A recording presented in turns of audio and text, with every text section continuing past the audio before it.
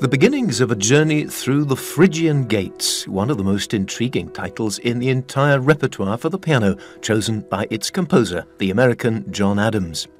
As his 60th birthday looms into view, John Adams, who's become to all intents and purposes America's composer laureate, will be my focus for this week. You could tell even from that brief glimpse that Phrygian Gates is a piece whose repetitive form and rhythm would seem to track its home to the minimalist school of composition, and, in a sense, it is written in 1977 and very much part of that even now controversial musical movement created by Philip Glass, Steve Reich, John Adams and others. But as with so many labels, minimalism is one that's proved tricky to remove.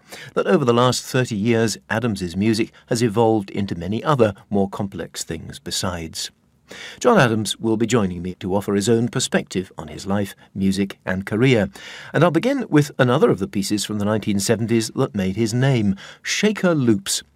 It shows us Adams striking out in a decidedly new direction of his own, but without junking his past. He grew up in New Hampshire, not far from the remains of a defunct Shaker colony. The Shakers were known for their ecstatic style of worship, and in this piece he drew together his thoughts of what Shaker ceremonies might have felt like, articulated through elements of the minimalist music in which he'd been immersed. He expresses the idea of shaking through modules or loops of repeated melodies from little fragments, a technique he says he borrowed from the East Coast composers like Steve Reich, who were using taped music as an element in their works. The first of the four movements of Shaker Loops, Shaking and Trembling, is rapturous and ebullient.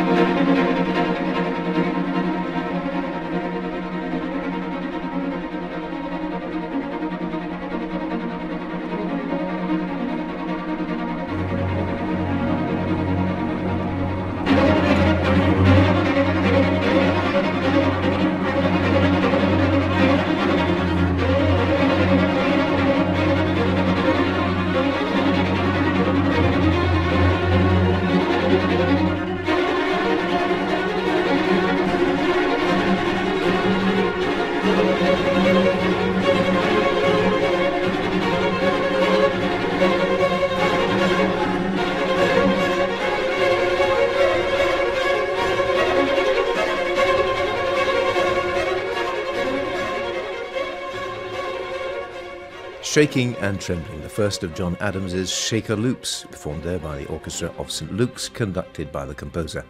Well, that composer's here with me now, John Adams. Thank you very much indeed for joining me on Composer of the Week. Broadly speaking, we're going to take a kind of chronological journey through your work, and I guess one of the crucial early works, the one that really put you on the map first of all, is Harmonium. This came shortly after you'd gone west, making an epic voyage in your trusty VW Beetle all the way from New England to California. Even in this early piece, what we're hearing is hardly the minimalism that we associate with, say, Steve Reich or Philip Glass.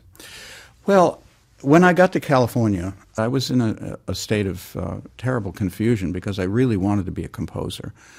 And I had the received knowledge that there were really only sort of two main currents to follow. One was the sort of post-serial Euro style represented by Boulez and Berriot, and for which I had absolutely no interest whatsoever. And the other was Cage and Chance, and also a very social way of going about making avant-garde music. So I kind of opted for Cage.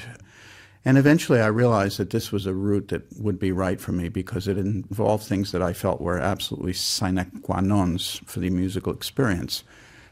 Some kind of harmonic organization, be it tonal or modal, a sense of pulsation, and the use of repetition to create large structures, all of which elements had been systematically atomized by Schoenberg and Webern and their followers.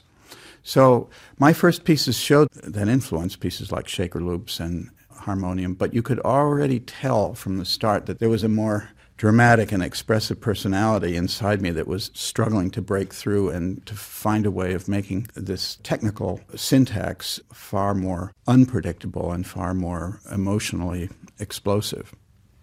Well, that's absolutely what we're going to hear. Harmonium is in 3 movements, and you've given each of them fascinating titles. I was asked to write a piece for the San Francisco Symphony. It was a big deal. For 10 years I'd been struggling in San Francisco as a underground avant-garde artist, and then the new conductor, Edo de Waard, was a young Dutchman who had done a lot of avant-garde Dutch music. Even though he didn't really care for it, he felt it was a kind of civic responsibility. And he wanted to bond with a local composer so to sort of, find out what was going. So he did this very provocative thing. He offered me a commission for $10,000, which was more money than I ever could have imagined at that time, and said, I want you to write a major work for orchestra. No, in fact, I want you to write a major work for orchestra and chorus. So I had this huge challenge in front of me, and so I eventually settled on two very unusual poets, one being John Donne, and a very deeply elusive and mysterious poem, which is essentially about the different kinds of love, very much in the style of the Symposium by Plato, and then two poems by probably our greatest, or one of our greatest American poets, Emily Dickinson.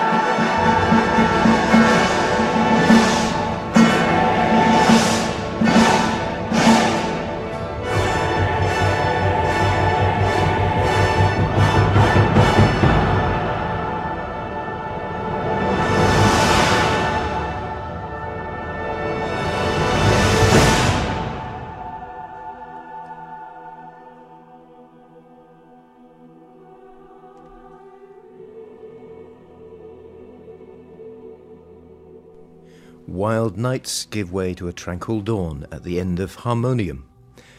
John, until I started to prepare, I have to admit I was a stranger to your piece called Christian Zeal and Activity, but I was very taken by it, not least because it shows the extent of your influence on musicians like David Byrne and Brian Eno. This piece involves a pre-recording of a radio preacher quoting the story of Jesus and the man with the withered hand. I mean, you edited this and then set it against an orchestral background. Actually, this piece was part of a triptych called American Standard, a rather lowbrow pun because American Standard's also the name of a brand of toilet. I took three American Standard musical forms, the march, the hymn tune, and the jazz ballad, and I didn't care for the outside pieces and didn't keep them, but the middle one, Christian Zeal and Activity, which was a title that I found in an old revivalist hymn book. The hymn book was broken down into different categories such as salvation, penance. Then there was this great grouping called Christian Zeal and Activity. Now this was a good 30 years before the rise of George Bush governing the world through evangelical principles. So I must have been a little prescient there. What I did was I made this musical piece, which can be played by any group of instruments, and I suggest that whoever's playing it take some kind of pre-recorded material that has to do with the subject, but they're invited to make their own. So this particular one, the story of, well, it was basically a tape collage of an evangelical preacher giving a Sunday morning sermon, is just one of many possibilities.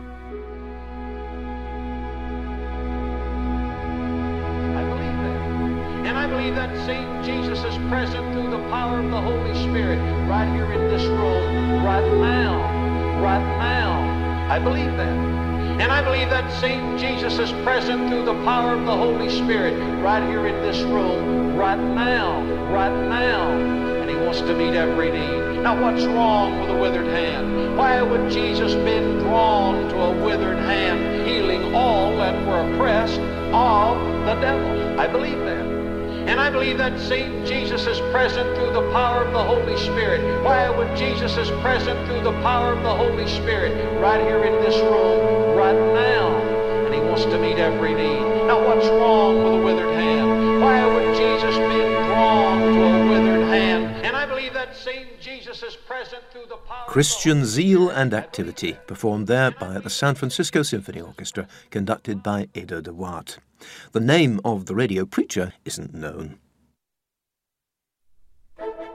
Always a pleasure to see the boss enjoying himself, such as when the chairman dances, Chairman Mao that is, as imagined here in this Foxtrot for orchestra by my composer of the week, John Adams.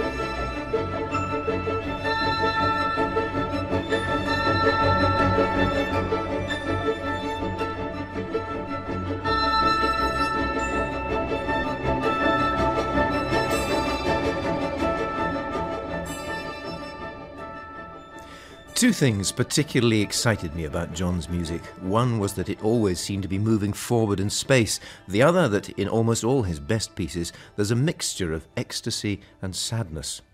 Well, so said no less a figure than Sir Simon Rattle, and it strikes me that what we heard there in the Chairman Dances is a perfect example, an extraordinary fantasy from the third act of the opera, where in the middle of a state banquet, Madame Mao invites a huge portrait of her husband to come down from the wall and dance with her. John, your first opera, Nixon in China, attracted phenomenal media attention. Were you prepared for that brouhaha it stirred up in 1987? I suspected that it would be controversial because, first of all, it was an opera about an American president, and no one had ever composed an opera about a contemporary event, let alone one about such high-profile characters as Mao and Nixon. And also, it was a minimalist opera, and minimalism was still very controversial at that time. What was it that lured you to this particular snapshot in the whole Nixon trajectory? The idea of writing this opera was Peter Sellers, my longtime collaborator and stage director.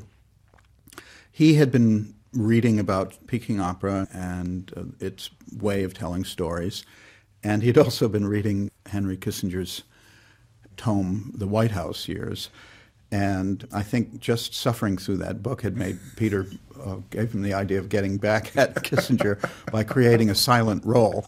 I, at first, was not too excited about the idea, but the more I thought about it and the more I realized that what this event was, this earth-shattering event, I had grown up intensely aware of the collision between capitalism and communism, between placing a market value on everything and this notion of social welfare.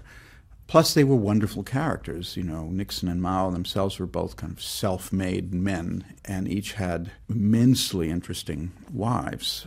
Pat Nixon, sort of sweet, stand-by-your-man, perfect Republican wife, and Madame Mao being this immense firebrand who, in the end, really became the power behind the throne. You paint the First Lady, Pat Nixon, as a very sympathetic character, and you give her a ravishing aria in the second act. Yeah, Pat's a complex character.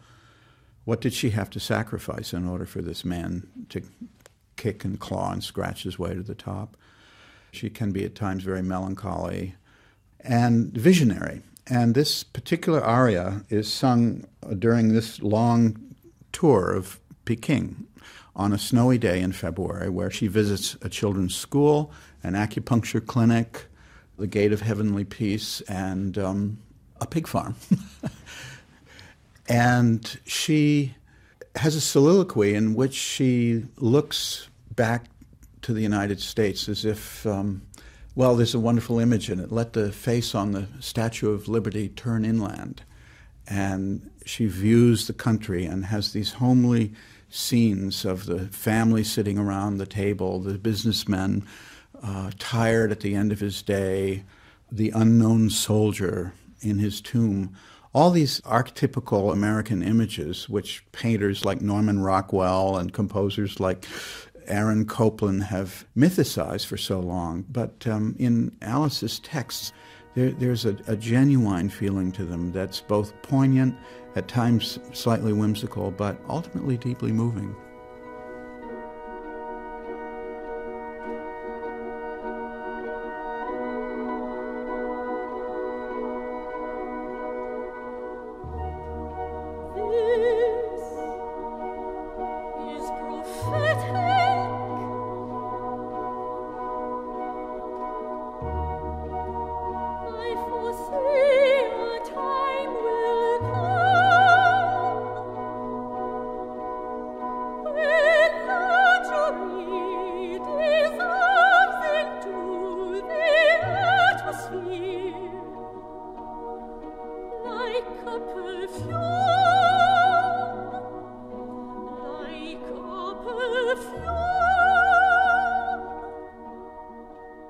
The First Lady, Pat Nixon's optimistic aria, This Is Prophetic, from Act 2 of John Adams's opera, Nixon in China.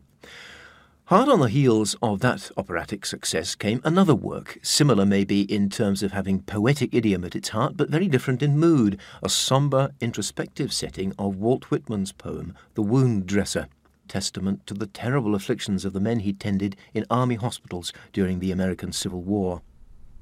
John Adams says that The Wound Dresser has much in common with the settings of the Emily Dickinson poems he made in harmonium, both of them representing a quintessentially American expression, plain, direct, and yet capable of immense depth of feeling, both for tragedy and ecstasy.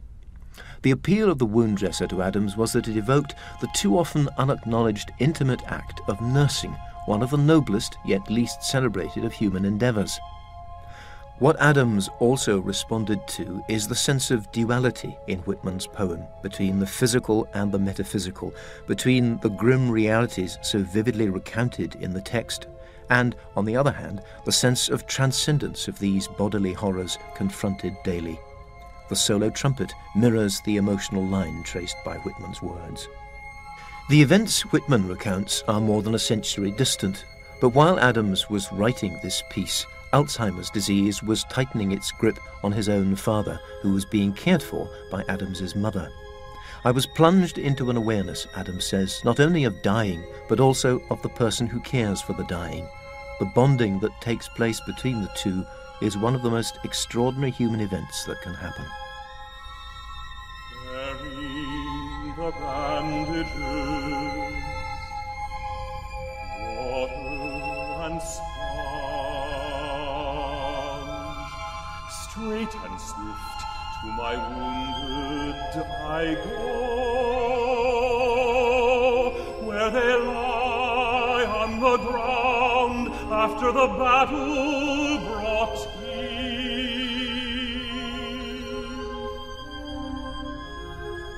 where their priceless blood reddens the grass, the ground.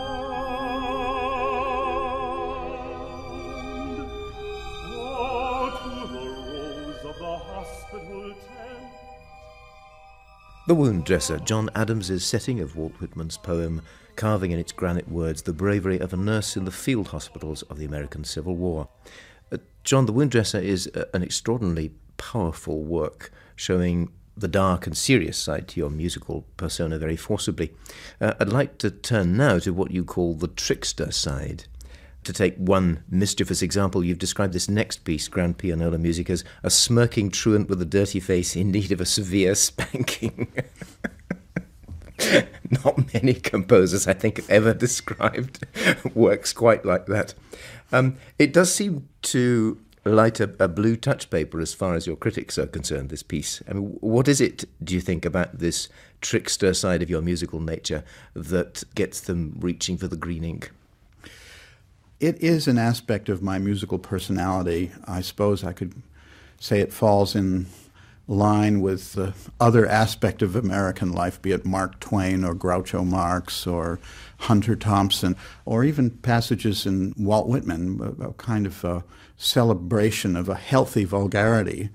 And I think in its humor and in its flashes of outrageous vulgarity, it expresses my feeling about what was wrong with serious contemporary music and what continues to be wrong with it, which is it's over time having lost touch with the pulse of life. You said that grand pianola music began with a dream. You were driving down Interstate 5. I think I first had this image at the Marlborough Music Festival watching Rudolf Serkin play the Beethoven Choral Fantasy while I was on LSD. And the piano just finally transformed itself into a huge stretch limo, the kind that would carry a head of state or a mafioso around. So it was just this outrageous image sort of out of our crumb of two of these stretch limos playing a strange mixture of B-flat, E-flat, and A-flat arpeggios, some of which vaguely suggest the Hammerklavier Sonata, and at other times something by Liberace. And then I mixed this image together with basically a wind band, tubas and lots of brass and shrieking, yelping woodwinds. But as I said, much of the piece is very quiet. The first 7 or 8 minutes are very peaceful, and in the background there are 3 wordless sopranos, who I think of as the sirens, off in the distance, trying to seduce the composer like as if he were Odysseus. We're going to hear the loud bit, the final part, which you've called On the Dominant Divide. Explain. Well, the idea compositionally of this piece was to sort of use minimalist techniques. But I did the one thing that was absolutely forbidden in the minimalist canon, which was to go dominant tonic, which is the most fundamental musical or harmonic gesture, but it's the gesture of closure. And the whole point of a minimalist piece is that you avoid closure. You never, ever skirt the dominant 7th resolution. And I made a movement totally perverse in which it goes back and forth between 5 and 1, 5 and 1, 5 and 1. And of course what happens is this very kind of garish melody that you think you've heard somewhere before. I've heard people argue over and over about where this melody came from, and apparently Luciano Berio came to a performance of it when it was done in New York and told a woman he was sitting with, oh yes, well that's a well-known Italian communist marching song. And other people said it was stolen from Scott Joplin, but it isn't, it's mine. Well, let's hear On the Dominant Divide, the finale of grand pianola music, and you're conducting the London Sinfonietta.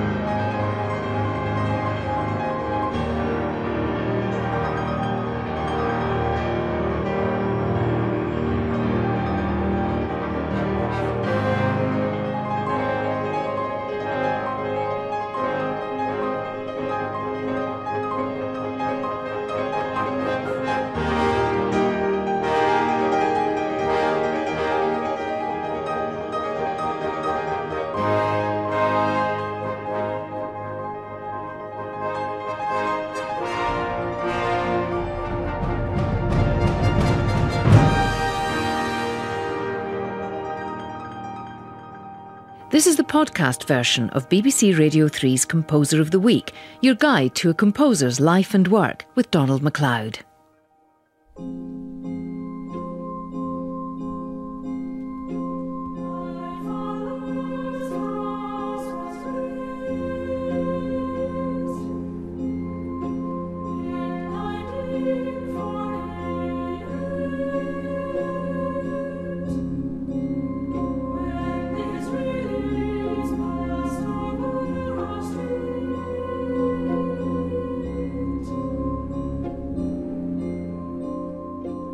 The opening few bars there of The Death of Klinghoffer, John Adams's opera based on the hijacking of the cruise ship Achille Lauro by Palestinian terrorists in the Mediterranean in 1984. You'll perhaps remember that this action culminated in the murder of one of the passengers, the Jewish-American tourist Leon Klinghoffer. Those voices, a chorus of the exiled Palestinians, sing, "My father's house was razed in 1948 when the Israelis passed over our street." Later comes the reiterated phrase, "Israel laid all to waste." Clearly, those sentiments could do little other than cause a furore, despite Adams's claims that the work advocated compassion and toleration, and at the time of the premiere of Klinghoffer in 1991, the First Gulf War had just ended. The opera polarized opinion and generated intense controversy. Accusations were hurled at the work, including the charge of moral tawdriness. Opera houses which had contracted to stage it backed away, and it seemed as if Klinghoffer might tumble into oblivion. Then the events of the 11th of September 2001 reopened the debate, and Adams found himself charged with being un-American, anti-Semitic, even anti-American. His principal assailant was an eminent musicologist, Richard Taruskin, who accused him in the New York Times of romanticizing terrorists. I'll talk to Adams about the opera shortly. Well, the work has a solemn atmosphere, a kind of a cross between classical Greek drama and the Bach Passions, and at its centre comes the act of brutal violence when Klinghoffer, who's confined to a wheelchair, is shot by a Palestinian fanatic. John Adams's librettist Alice Goodman assigns to Klinghoffer an aria which gives voice to a dignified, righteous anger. But this tirade denouncing the terrorists' conduct doesn't do him any good with the angry young man who faces him.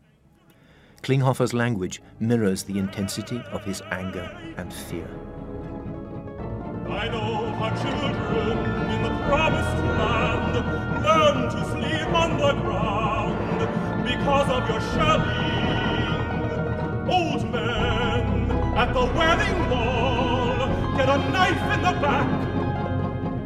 You laugh,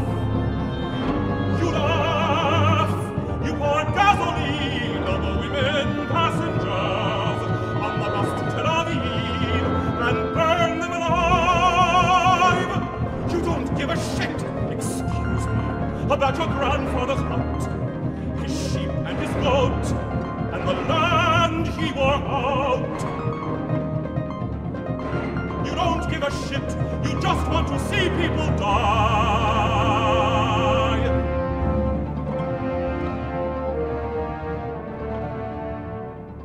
Sanford Sylvan as Leon Klinghoffer there, denouncing the terrorists who are about to kill him. John, in a nutshell, what was it that attracted you to this scenario? What did you want to express with it?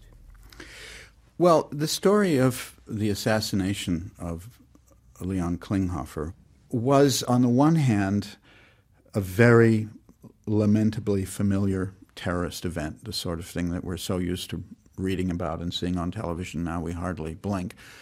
On another level, it seemed to be something that could have been torn out of a page of the Old Testament, that it was a scene of recrimination, of confrontation, of very, very, very old hatreds between Palestinians and Jews, between Palestinians and Americans, and between the haves and the have-nots. And I felt that there was a strangely archetypical image here of this man that got caught in the middle of it. And I didn't mean to propose him as a sacrificial lamb or a Christ figure, but there was a strange resonance between a crucifixion, but also in a slightly mundane and weirdly contemporary guise.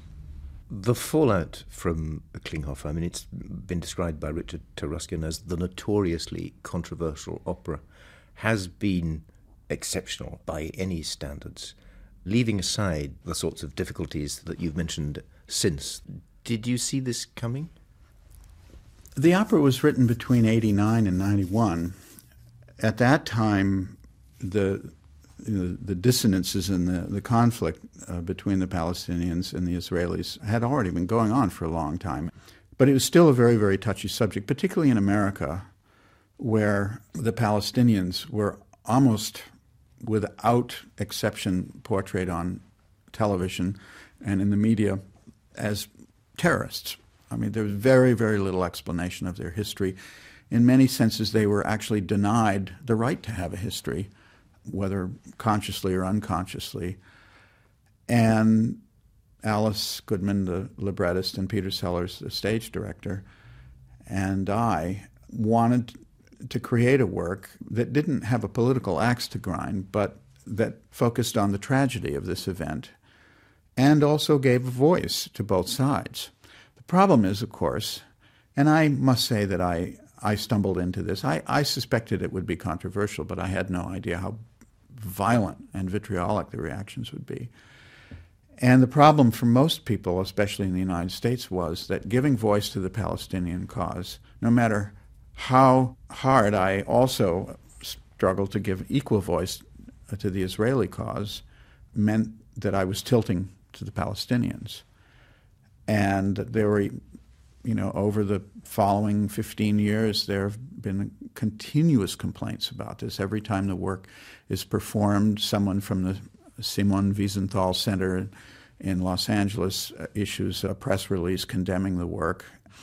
One musicologist actually went through note by note, comparing my setting of one of the arias to a Bach aria in the St. John Passion, and pointing out that even whether I intended it or not, I was tilting towards the Palestinians by my setting and use of particular intervals and harmonies.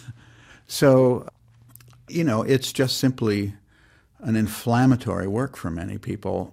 Other people are able to take it less judgmentally, and particularly as a work of deep tragedy, and they see the sublime element in it. But I don't know how long it will be before the controversy dies down. It may never do that in my lifetime. The chorus in Klinghoffer have a very important role, similar to the chorus in a Greek drama or in a Bach passion, I guess. They provide a perspective on the action. We're going to hear the day chorus from Klinghoffer, which comes as an epilogue to the middle scene of the opera before Mrs. Klinghoffer learns of the death of her husband. What did you want the effect of this chorus to be? I think it's a cleansing. Alice Goodman had a really sublime idea that in the midst of this telling of this brutal and very upsetting event, to have opposites. There's a night chorus and a day chorus. There's an ocean chorus and a desert chorus. There's a chorus of Hagar and the angel, which in a sense has its own duality built into it. And this desert chorus, I felt musically the need to simply move away from this terrible tragedy and this great human grief, to sort of hover at 30,000 feet and just look at the larger picture. And so the chorus sings in a very, it's almost a blithe, removed sense. There's a wonderful flow, pulsation, and we move away as if the camera pans back from this event for a few minutes, and then we go back and the captain tells Mrs. Klinghoffer that her husband has been murdered, and again go deep into the pain and of the individual's suffering. But for a moment with this chorus, we're back, cameras far back, and we're seeing all of humanity as a more natural event.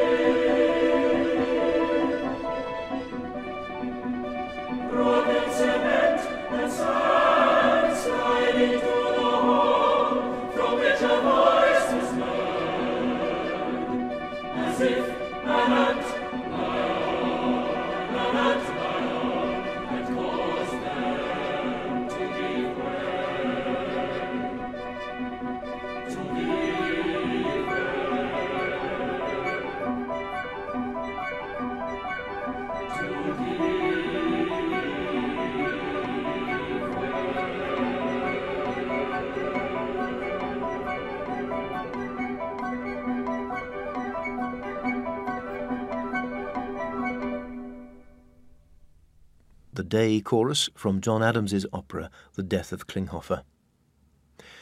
Around this time, John Adams was developing a newfound enthusiasm for melody in his music, as if to compensate for years of neglecting the singing line.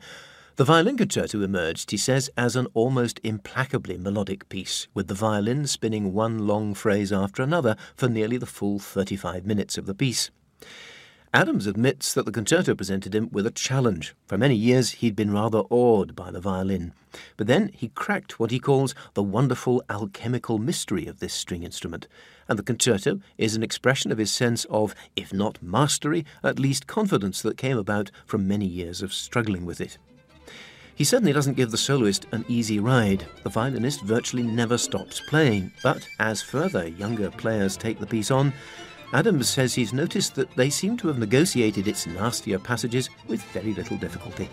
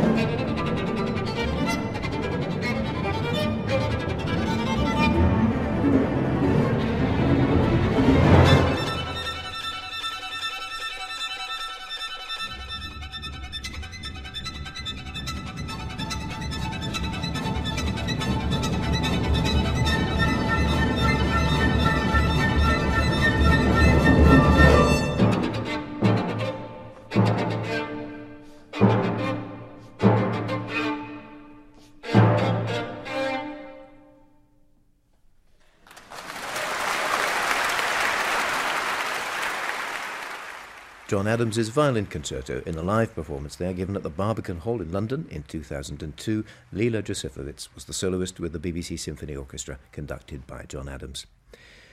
John, you've been cropping up a fair bit as the conductor of your own music. Is that an involvement that arises out of desire or need? Well, fortunately, these days it doesn't arise out of need. I'm very, very blessed in having many of the world's great conductors taking my music on, and with great intensity. I just returned from Los Angeles, where I heard Esa-Pekka Salonen conduct one of my longest and most complex pieces, naive and sentimental music, the month before Simon Rattle performed my new opera, Flowering Tree. But since I was a teenager, I've always enjoyed conducting, and there was a brief period in my early 20s when I thought I would become a conductor. So it is a fulfilling activity for me. I think it closes the creative circle. I start the work, I bring it to fruition, and then I perform it. But I've always enjoyed working with orchestras. We get along well. I've had a long relationship with the BBC Symphony that goes back to 2002. I have wonderful relations with the Los Angeles Philharmonic, and it's a great pleasure to be able to do not only my own music, but the classics and often pieces by my contemporaries. We talked yesterday about the mischievous trickster side to your nature. I was very drawn to the book of alleged dances that you've written for the Kronos Quartet and recorded percussion. Were the allegations serious? Oh, the term alleged, or as we say in the West, alleged, it's a great term because, it's used when you read a report of a crime as if the press were giving a break to the supposed suspect, but in fact, we know he's guilty. And so I used it, obviously, in a witty way for these string quartet dances, the idea being there are 10 dances, the steps to which have yet to be invented, so hence they're alleged dances. Well, let's dip into this book of alleged dances now with Habanera.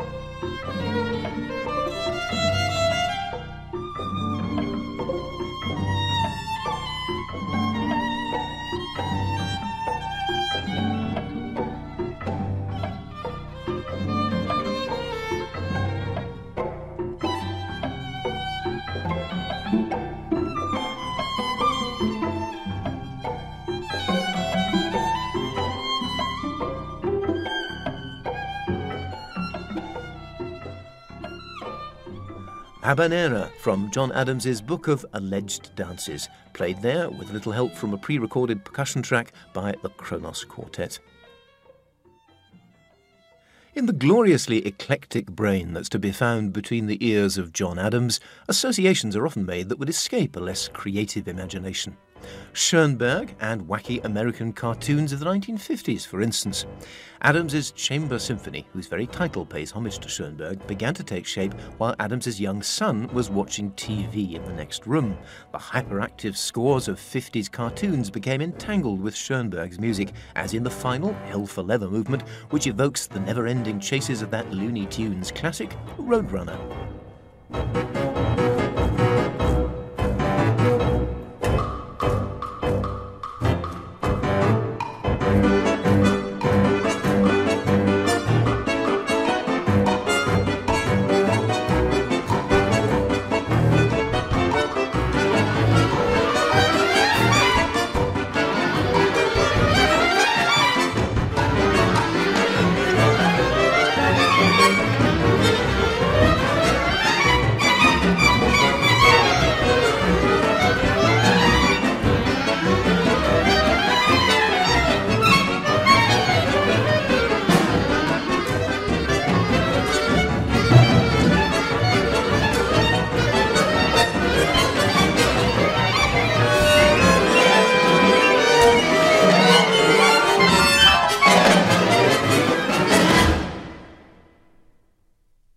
Roadrunner, the unhinged helter-skelter last movement of John Adams's Chamber Symphony. John, I don't hear many traces of minimalism in that work. I mean, by this stage in your composing career, I think any qualified practitioner would probably have declared you free of the more obvious symptoms. Well, I was tremendously influenced, not just by minimalism, but by the sense of pulsation that is so evident in American music, whether it's in jazz or rock or in all kinds of pop music. And I think it does set us apart from the European styles and traditions, particularly of contemporary music. Starting with The Death of Klinghoffer, which I wrote in the early 90s, I felt that the more innocent harmonic and tonal palettes of minimalism simply could not do for a work that had such darkness and such violence and such psychological shadings as the story of Leon Klinghoffer's death. So my palette expanded radically to include moments of really gnashing dissonance and shocking rhythmic changes. I followed that with this very upbeat but rather zany piece, the Chamber Symphony, which is on the one hand a tip of the hat to a very manic piece by Arnold Schoenberg, written in, I believe, around 1910 or so, but also an acknowledgement of the pervasive influence of American cartoon music on our musical culture. And I continued on with this rather chromatic style of writing halfway through the next piece, which was the Violin Concerto. And in the midst of the Violin Concerto, I think I felt that I had gone as far as I could go, and the music was in danger of no longer being John Adams, that it was going somewhere off that wasn't, it was going into a territory that didn't interest me. So you can hear right in the middle of the Violin Concerto a sudden, very sharp turn, and I went back to a clearer image of tonality and a more controlled harmonic environment in the middle of the Violin Concerto. In 1995, you wrote a piece which celebrates another very different past master, Nicholas Slonimsky. He's a man I value as a witty, truly original writer on music and musicians, and I think you knew him. I did know Nicholas Slonimsky. He was one of the most extraordinary figures in the history of music. He was a man born in Tsarist Russia. He was a polymath. He could speak about 10 languages, probably had an IQ up in the high 200s, had an eidetic memory, could remember everything, was a famous historian of music, a conductor. And in his very late years, he lived to be over 100 years old. He ended up living in Santa Monica, California, partly supported by the kindness and generosity of all people, Frank Zappa. And Slonimsky was important to me because sometime in the 50s or 40s, he had written a book called Oh, gosh, I can't remember the name of it now. No, It's something like a lexicon of scales and chords. And in this, he had taken all the possible permutations of splitting the octaves or even two octaves into symmetrical forms. And it produced, if you immersed yourself in the possibilities of these, it produced a striking harmonic world that people had started to go down in the era of Scriabin and early Stravinsky, and then for some reason the German influence, the Schoenbergs and Hindemiths, took over and it was abandoned. Interestingly enough, John Coltrane found this book and started learning these scale patterns on the saxophone. So I was looking for a way to break out of the sort of darker harmonic world that I was in with Klinghoffer, and I began experimenting with these scales that Slonimsky had organized, and the result was several works, one of which I named in honor of him, an orchestral work of about 12 minutes length called Slonimsky's Earbox.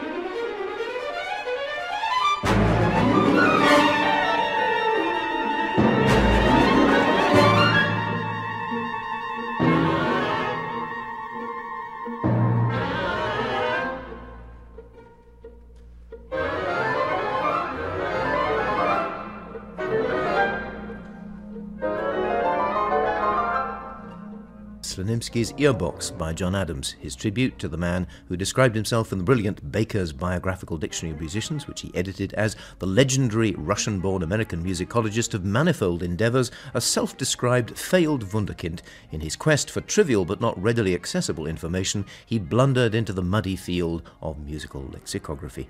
And thank goodness he did, say all of us. The entire page-long entry is well worth reading. Nicholas Slonimsky died at the age of 101 in 1995. John, we're going to hear next Century Rolls, the piano concerto you were asked to write in 1997 for Emanuel Ax. This piece seems to embrace your more recent style, while it also refers to the rhythmic mechanism of some of the more overtly minimalist music. Is that right, would you say? Century Rolls was actually a difficult piece to write. I accepted the commission because it was from Emanuel Ax, a person that I just dearly loved and couldn't say no to. But when I sat down to write it, I realized I didn't have an idea. And I usually don't accept commissions because I need to have the idea first and then look around for somebody to commission it. So I struggled a lot for this piece, and I was saved by listening to piano roll music and realizing that when music was played on the piano roll back in the teens and 20s, whether it was by Gershwin or by Rachmaninoff or Paderewski, it had a unique sound to it, a timbre that was very bright and almost as if it was controlled by a computer. And since I do love computers and I love music, I love to experiment with machines, I use that as a kind of a conceit.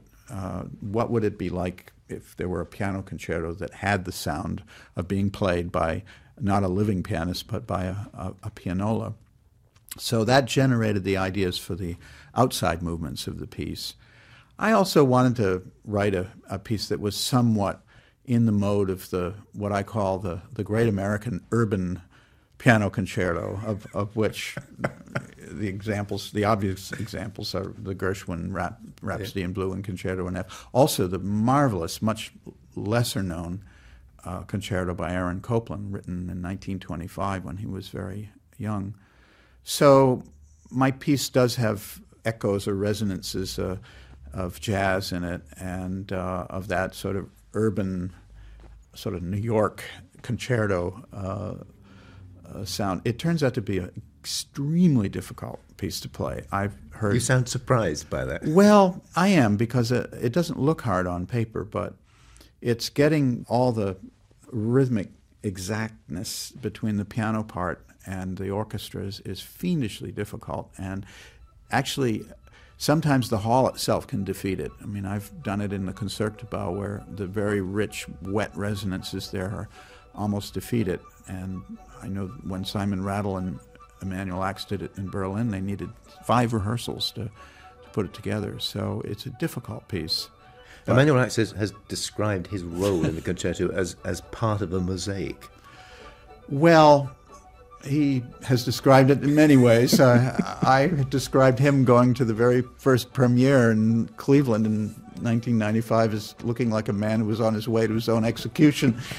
But he was very frightened, had never done anything like this the first time he did it. But within a year or so, he was playing it with all the authority and enjoyment that he plays a Mozart concerto. And to this day, he still performs it, 12 years later, which is an immense pleasure for me. He's, as you say, described this concerto in a number of ways, one of which is a picture of a romantic concerto.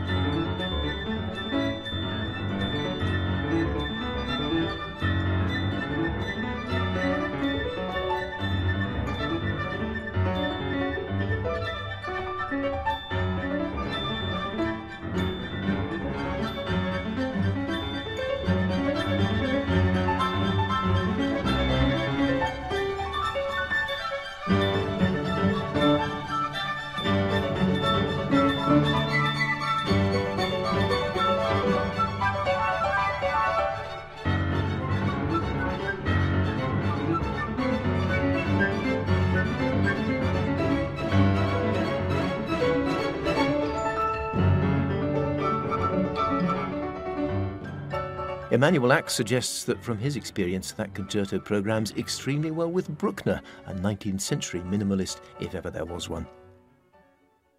I immediately began searching my mind for an image, either verbal or pictorial, that could summon up the feelings of being an emigrant to the Pacific coast, as I am, and as are so many who've made the journey here, both physically and spiritually. That's how the composer John Adams described the way he began Dharma at Big Sur, written to celebrate the opening of the new Frank Gehry-designed Disney Concert Hall in Los Angeles. In this inaugural piece, Adams wanted to express the moment when one reached the edge of the continental landmass, which on the Californian coast is no gentle yielding to the ocean, but a sudden violent drop, as from the dizzying heights of Big Sur, the stretch of coast featured in so many movies between Santa Cruz and Santa Barbara. A crucial point in the development of the piece was when Adams heard the unique playing style of Tracy Silverman on his 6-string electric violin, and thought that in almost all cultures other than the European classical one, the real meaning of the music is in between the notes, the slide, the blue note.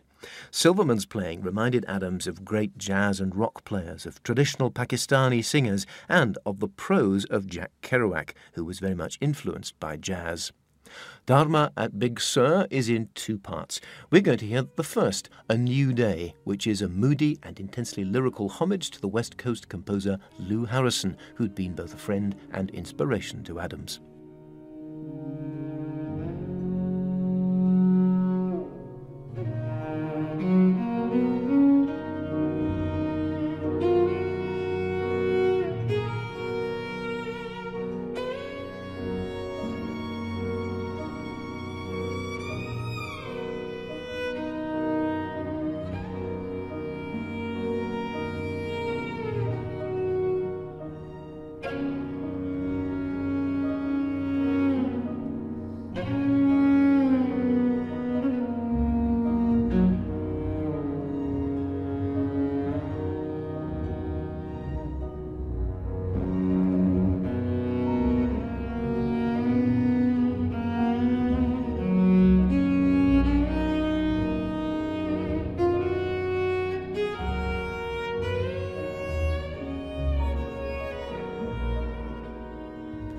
A New Day, the opening movement of Dharma at Big Sur. John, it must have been quite an honour to compose for the opening of what was to prove to be one of the world's most striking new concert halls. Disney Hall in Los Angeles is possibly my favorite place in the world to hear a concert. It's partly the way in which the audience is arranged around the orchestra. It's the sound. It's the feeling of this magnificently designed building. And then, of course, the whole ambiance of musical life in Los Angeles with an immensely curious local audience who will pack Disney to hear a concert of new music. However, with that said, I don't want to say that the premiere of the Dharma at Big Sur was a grand success. It was a fiasco. It wasn't a catastrophe, but it was disturbing, with a lot of people coming up with slightly pained faces, shaking my hands and searching for something nice to say. That recording we just heard comes from a recent CD of yours in which you've written an essay called East Coast, West Coast, Some Musical Autobiography. The music we just heard was the West Coast installment. But something we haven't talked about yet is your upbringing in New Hampshire on the eastern seaboard, where it sounds as though you received a pretty thorough musical education. Well, I grew up in a very small town of about 300 people, and I had the good fortune that both of my parents were amateur musicians. My father played the clarinet and the saxophone and had played in swing bands in the 30s, and my mother was undoubtedly the greater musical talent, but she had had no training at all. She played the piano by ear and sang in local theater productions. But they were attuned enough to understand that they had, somebody who was more than just the usually musically interested kid. And they took good care of me. When they saw that I was interested in writing music, they managed to find a person who could teach me some rudimentary theory. And then when I was old enough, they began driving me to Boston for music lessons. So I had a rich fantasy life as a kid. I delivered the newspaper to all the people in the village, and each time I went out on this paper route, which lasted about 40 minutes, I would compose a complete piece in my head. This is about the age of 12 or 13. And I kept a long log of all these pieces, all of which were 40 minutes long. So that was the beginning of my imaginative life as a composer. You're a great man for titles, and it's a disappointment to me that we couldn't fit in Gnarly Buttons or Lollapalooza. But we are going to hear My Father Knew Charles Ives, so I have to ask, did he? My father didn't really know Charles Ives, but given a few miles and a few years, he could have, because he was a very similar person. He was a very self-deprecating, wry Yankee. He didn't like to travel. He was a businessman whose heart wasn't really in his business, who really wanted to paint and play the clarinet. And he was a person who liked to read and introduced me to philosophy, and particularly to the works of Thoreau. So I made this fictive title. A friend humorously referred to this piece as Three Places in New England, only a little further north. Of course, referring to the Charles Ives piece, Three Places in New England. And there are 3 locations in my piece. The last being a mountain, the second being the lake where my parents met and fell in love, and the first is named Concord, and that's the town I grew up in. And of course there's an Ivesian pun here, because Ives wrote a Concord sonata, which is, of course, referring to the writers who gathered in the area of Concord, Massachusetts, and mine is about 100 miles to the north, Concord, New Hampshire.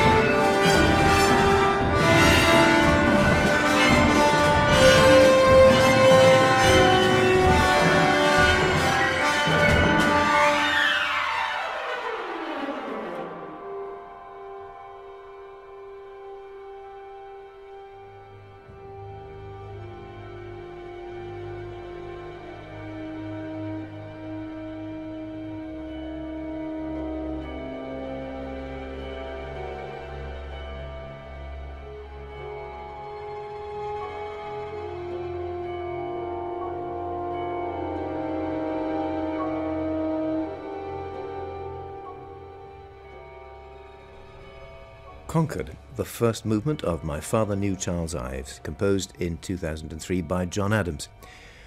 We're going to end with what must have been a daunting challenge, a commission to commemorate the events which changed the world on September the 11th, 2001. You only had 6 months to write this piece. I had no intentions of writing a piece about September 11th. It seemed to me to be actually in very bad taste. But I received a phone call from the New York Philharmonic saying, we feel that we should commemorate it and would like to ask you to write a piece. It was very, very difficult to find a way to write this piece because I felt emotionally exploiting the feelings of the audience. Fortunately, I asked myself, how would Charles Ives have approached this? Because I thought Ives was a composer of great integrity and sensitivity. And I thought of the piece, The Unanswered Question, which became the guardian angel for this piece. After spending almost 2 months daily surfing the internet looking for some little clue of what this piece would be about, I settled on little fragments that were said by survivors. They might have appeared on a hand-scrawled sign, a missing person sign posted in the area around Ground Zero, or they might have been in a little article in the New York Times. They're very alarming little 4 or 5 word phrases. Some of them are very touching. So I put them all together in a sort of vast collage, some of which is electronic, some of which surrounds the audience in 40 small loudspeakers, mixed with the sound of the city, traffic. You can hear sirens in the distance, people talking, laughing. My family, my son, my wife, my daughter, and myself reading very quietly some of the names of the people who had died, and a children's chorus and an adult chorus singing these phrases, all of which is set in a piece that, although it's 25 minutes long, most of which is extremely quiet and introverted. I really wanted to create something that I eventually called a memory space, just a place where you could go to be alone with your thoughts, that didn't try to manipulate them, that didn't try to cash in on the violence or the shock value of the event, but that simply focused on the fact that people can suddenly come home at night and discover a loved one is gone. And in that sense, hopefully this work transcends its immediate topic, which is 9/11, and moves to a plane of a larger human experience. John Adams, thank you very much. Thank you. Here is John Adams's response to the events of 9/11 on the Transmigration of Souls. Lauren Marzell conducts the New York Choral Artists, the Brooklyn Youth Chorus, and the New York Philharmonic Orchestra.